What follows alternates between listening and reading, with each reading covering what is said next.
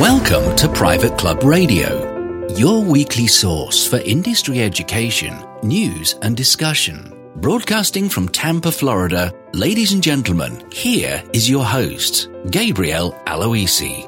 Welcome to the best of 2016 on Private Club Radio. This is part 2 of 2. Part 1 was last week, and if you missed it, go back and listen to that episode where we recapped the likes of Norm Spitzig, Michael Crandall, Rick Coyne, Susan Green of the PCMA, and Richard Copland of Copland and Keebler. Some great highlights from 2016 last week, and we've got some great ones coming for you this week. As I rattle off those names that we've had on the show, I have a feeling of just being so blessed and so honored that we've had the lineup that we've had, and folks in this industry have been so accommodating to coming on this show and sharing with you and me their knowledge and experience in order to grow your career. It's just like going to a national conference every week. That's how I like to describe this show, and that's really how I feel. And of course, the great part about it is we can listen to it on demand anytime. And I just want to make that reminder that if you haven't actually subscribed to the show, if you're a first-time listener, you're maybe hearing this show on the web or through someone's LinkedIn page or a Facebook post that someone has shared, that you can actually subscribe to this show. It's absolutely free. The episodes will download to your smartphone each and every week. You can use either the Google Play app on your phone to find the feed. You could use something like Stitcher if you're on Android, and you could use the podcast app if you're an iPhone user. Just search for Private Club Radio. We'll pop right up. Subscribe to the feed, and each and every Monday, you're going to get a new episode here in 2017. Now, as our regular listeners know, we've got some show partners that we've started creating some segments with. We've had Club Essential in 2016 as a show partner. Currently, we have the National Club Association. We hear from Brad Steele once a month. And we've got Concert Golf Partners, where we speak to board members across the country with Peter Nanula, the CEO and chairman of Concert Golf Partners. And big announcement, one of our all-time listened to guests, Norm Spitzig of Master Club Advisors, he and his firm, Master Club Advisors, are going to join us as sponsors of the Private Club Radio Show. So I'm really excited to bring you that segment, which will start in February. They're going to be regular contributors to the show, and Norm and his team over there just have a wealth of knowledge and resources to share with us. It's going to make this show even better. So I'm super excited about that. Excited to bring that to you each and every month here on Private Club Radio in 2017. Well, let's get right to our recap of the year that was 2016. And the first clip that I want to play for you comes from Jim McLaughlin of Troon Privé. And I love Jim's interview. We had a really, really fun interview together. And in this clip, we're talking about how clubs market themselves and what clubs are doing wrong. I really feel Jim's advice was spot on. Here's what he said. Private clubs, it really has become a commodity marketing piece. You might agree with this or not. I know you're in the business of it. But for us, the way we view it is that every market's the same. Every club is trying to say exactly the same thing. We've been designed by so and so. Here's the picture of our beautiful clubhouse. Here's how many square feet it is. Here's how many bunkers we have. Here's our beautiful this, beautiful that. Here's how many awards we've won. It all becomes white noise, especially in the very competitive higher end markets like Scottsdale here or in Florida. I mean, how do you choose? If you are somebody that has not come up through a private club background, if your parents haven't played, if you are that new millennial market that's never been around golf, tell me how you pick. Tell me. It all is exactly the same. Right. Everybody's saying the same thing. Yep. That's the first impression they have. And they all package it in the same, what I would say, stereotype of the past generation. So, to the point where they're, again, who's it designed by? Well, Alistair McKenzie is fantastic. It's unbelievable. But the millennial market doesn't even know who Jack Nicklaus is, never mind Alistair McKenzie. And to see a guy in a kilt on the front of your website is not the way you should be attracting a new market. It's not, at least not the way we would do it. Hey, Alistair McKenzie is an important story at your club. Absolutely. But let's not lead with it today. Not today. Not if you're after that next generation. Right. Let's put it somewhere else and then educate them on that story so that they can tell the story later to their friends. But don't lead with it. My goodness. Right. And then I think it's also just because of that white noise, it becomes tough to even get a call. And then where do you start? And that's just not for the millennials. It might be somebody who's living in Wisconsin now, and they're looking at Arizona or Florida as a retirement community. And again, just look in a magazine, look at the website. It just says the same thing over and over again. So how do I choose? So I talk to somebody that's been there. That's how I start to get a little, and we want to get ahead of that. We want to make a difference. So every club should be thinking about how they're going to catch the attention of that market. You've only got so much time.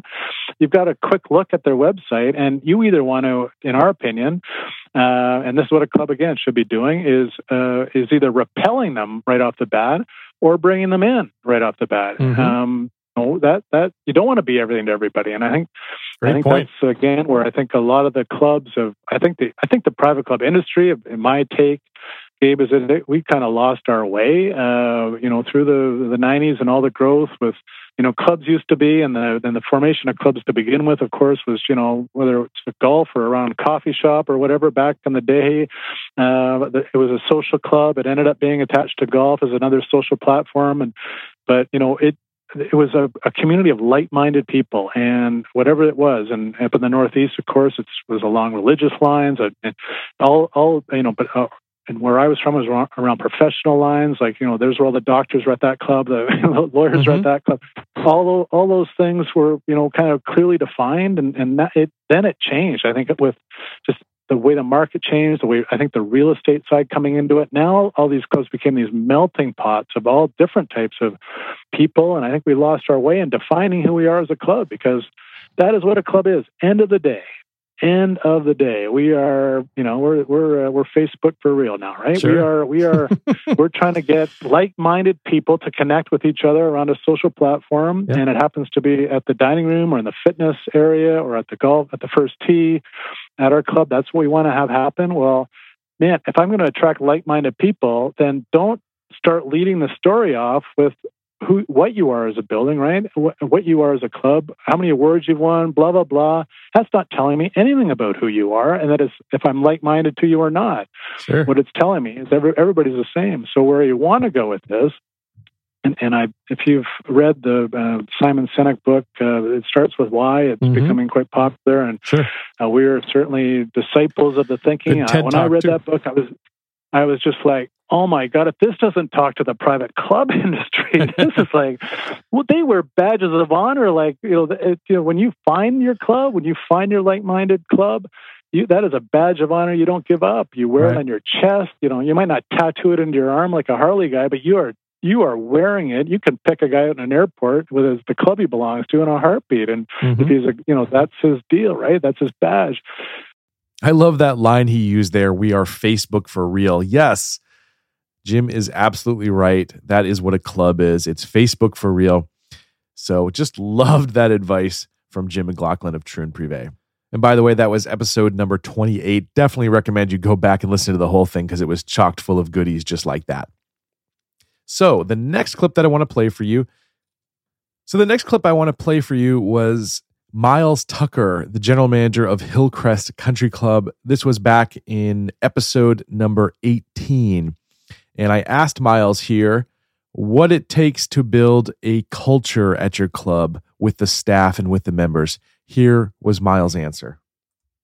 I will tell you that not every club I've managed has been as forward-thinking as Hillcrest in that regard. And as you were asking the question, Gabe, I fell back on a document which I consider to be, my service Bible. It's the Service Profit Chain. It was first published in the Harvard Business Review back in the 90s. And it talks about the fact that everything starts with how we treat each other as a team of staff, at internal customer service, how how we treat one another will define the ultimate experience. And I believe that passionately. So if I'm going to try and affect a cultural revolution, I'm starting with my team. I'll give you an example. I managed a club in the Midwest and found out about a charity called St. Baldrick's, which supports children's cancer research. It was started by the Fire Department of New York. Basically what happens is people get pledges to shave their heads completely bald. Oh, wow. And they then shave their heads completely bald and they send their pledge money in. And the idea is that in addition to raising the funds, it increases awareness of how people treat you differently if you're wearing a bandana or your head's been shaved, because they will assume that you have gone through chemotherapy. Right. It's just a great cause, something that really spoke to me. So I shared that with my management team and then with a broader team of staff. And at no point can you shoehorn someone into that kind of activity. It either speaks to them or it doesn't. There were 11 employees at the club, from my assistant manager down to food servers and runners, who all said, I'd love to do that. I would love to do that. What a great opportunity to do something good in the world. Count me in, let's do it. I then spoke to my predecessor and conceived this concept whereby we actually had a live auction of our noggins. So I brought in my predecessor, the previous GM, who's not quite as colourful as Patterson, but he wasn't too far off of it. And he'd been there for 10 years. He knew everybody. Everybody loved him. So he knew how to press people's buttons and he knew where the fat wallets were in the room. Mm-hmm. So he came in to help me. He was the auctioneer. He knew the staff as well. So he auctioned off the heads. The highlight of the night was when a young lady who had beautiful hair, something that I will never have, who agreed to do it, but had then got buyer's remorse. One of the members stood up and said, I've got $2,500 for Susie to keep her hair.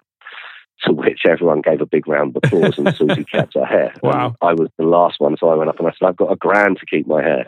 And my best friend at that club stood up and said, that's never going to be enough. $1,500, it goes. So we raised, I think, about $30,000 that night for an incredible cause. But again, we built community. Yeah. And from that, we then were in the newspaper, not through any design, we just were. That then caused the American Cancer Society to call me up and say, we've been looking to put a Relay for Life on in that community. Would you help? To which I say, yes, of course I'll help. And then I can again leverage my network. I know who I've got in my staff team that's committed to things like that. I know which members showed up that were willing to drop cash to support that event. I can reach out to my vendors. And so organically, and a coalition of the willing just starts to develop. And we started the Relay for Life in Juneland. We did 3 before I moved on to my next professional opportunity. I think we raised about $500,000 cumulatively. So just a great source of pride. But what I would say is, don't try and fake that one. It either speaks to you and you want it, and in which case nothing's going to stop you from being successful with it. Then you'll get the right people on the bus with you, or you don't, and that's fine too. Sure. Loved that from Miles. What a great story about how his club raised that money for Relay for Life and really built a community amongst the staff and the members at the club to affect some cultural change. Great stuff there. The next clip that I want to bring to you comes from Harvey Weiner. He's the founder of the club industry's first executive search firm, Search America, and we spoke to Harvey back on episode number 31. Now, every club and every manager has experienced turnover, and there are some lessons that you can learn when someone leaves. So I asked Harvey, how do you do that? Here's what Harvey had to say. Well, you need to do exit interviews both of members who are leaving your club as well as staff who are leaving your club, whether they are leaving on their own volition or you've asked them to leave. It's important to get that feedback because if ever there is an honest time for people to tell you the straight skinny about your club and about the culture, that's the time you're going to get it.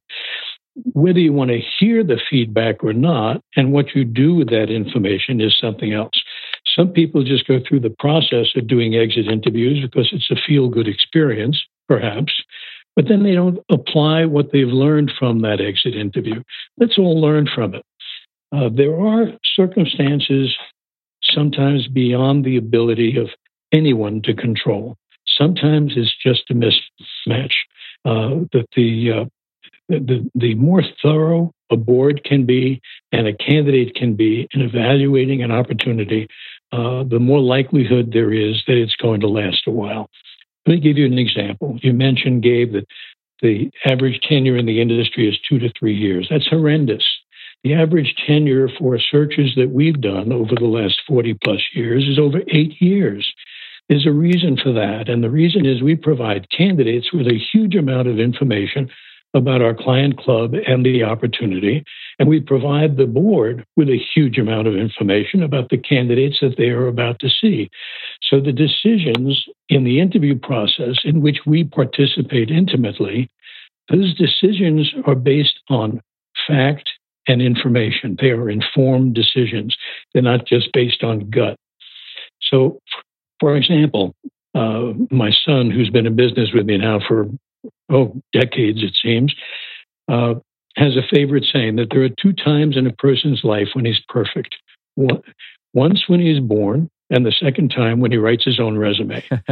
I like that. So it's for boards to select somebody based just on paperwork in this people business makes no sense. But I can tell you there are a lot of clubs that have done exactly that. Great lesson from Harvey there. Go back to listen to his episode, Chock full of Goodies, episode number 31. The next show clip comes from Peter Nanula of Concert Golf Partners. He joined us on Private Club Radio back on episode number 43. I really enjoyed this episode because Peter gave us his top myths of private clubs. In this clip, we discuss one of the most dangerous things that clubs are doing all across the country and why it really is devaluing the club industry. Here's what Peter had to say. I would say most clubs we meet with and most clubs we get involved with have engaged in some form of deal a minute or creating a new membership category or set of privilege or price for almost every new prospective member that walks through the door. And one club we're in the middle of recapitalizing now has 42 different membership categories. Oh my goodness. 42. Wow. So the problem is it's very hard for new members in the market or just the sort of chatter in the local club market to make sense of a club that's cut so many deals. Right. I know Gabe, he got in for $11,000. I know another friend who got in for $5,000 down and $3,000 a year for 6 years. I mean, deals and deals and deals. And clubs need pricing integrity. Yep. And they need a strong reputation where, every prospective member that looks at the club needs to say, there's a value there. The club knows what their value is. And people seem to believe in it.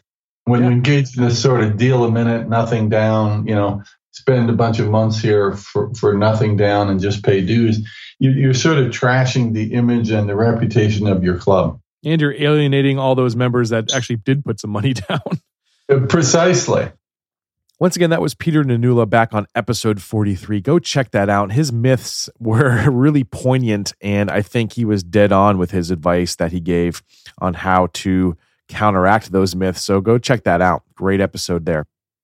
And the last clip that I'm going to wrap up this episode with, this best of 2016, was episode number 47, where we went across the pond and we interviewed 3 general managers that are doing some incredible things out in the UK. We spoke with Leighton Walker of Burford Golf Club, Stuart Gillette of Golf at Goodwood, and Alex Woodward of Boyce Hill Golf and Country Club. Each of these gentlemen have built some incredible teams in their own right. And so I asked them if they could give us their best tip in terms of team building. If there was one tip, what would it be to build and inspire a team? I'm starting with Leighton Walker here. Here's the clip. Yeah, I think probably one of my key tips, Gabe, would be to get on in there, really. I think sometimes you've got to be seen to be able to do these things as well. It can't be just about sitting in your office, having everyone out there doing what you want them to do. I think sometimes you've just got to get in there and show that you're willing to do that, show that you know all areas of the club as well. I think You should have that knowledge that you can talk to anyone in the club and know their job and know what they're doing.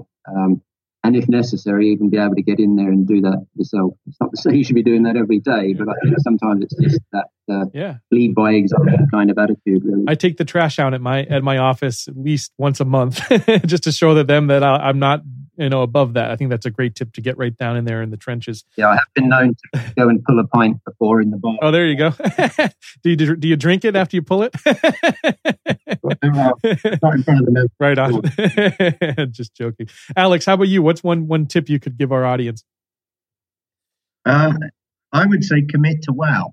As Stuart's alluded there where we spoke about it, is committing to providing the best possible service with a smile you can. The backup to that as a manager is being able to empower people to feel confident to do that and not being afraid to almost fail on that. Do you feel like you've got the skill set and the tools to be able to do that? And if you haven't, I'm absolutely here to help you and inspire you, try and get to that position where you are wholly comfortable with. I think the hospitality industry in the States is first class, and I think there's a lot to be gained from that. And a word like "wow" for me is the perfect encapsulation of that. I love it. How about you, Stuart? What's the one tip that you could give us?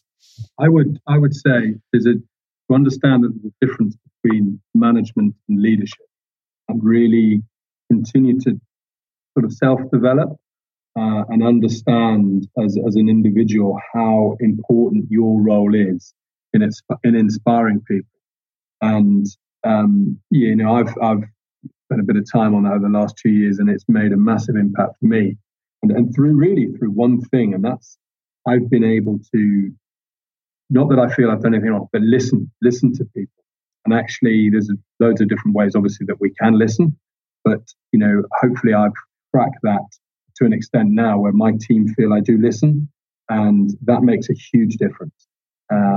Because if you can do that, they see you as a leader, and essentially on a day-to-day basis, they're the ones delivering your ethos and your objectives. I thought you would like that. Hope you did. Hope you enjoyed all the clips from 2016, which was just a taste of the content that we covered on this show. Definitely invite you to check out part 1 of this series if you missed it. Once again, go back to last week's show and hear those other interviews.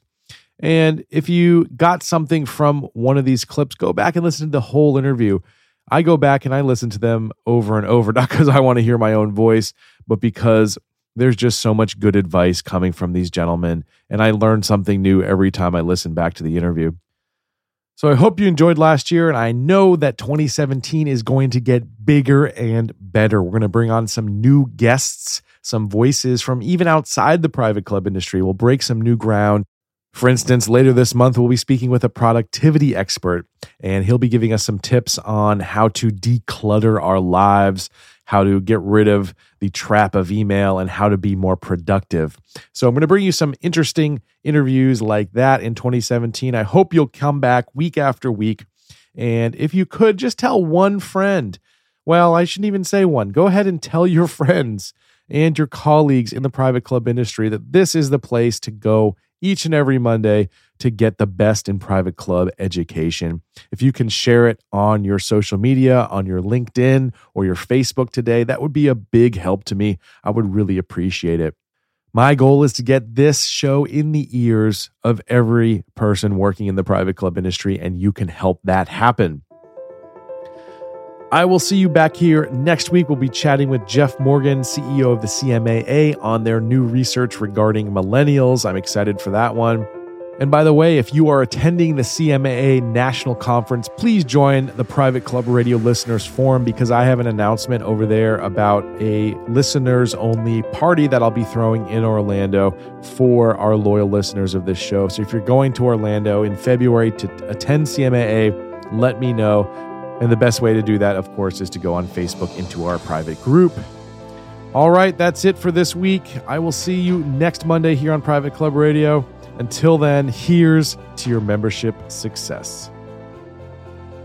Private Club Radio is brought to you by the Private Club Agency, the premier marketing and consulting firm dedicated to helping clubs increase and retain their membership. Visit privateclubagency.com to learn more.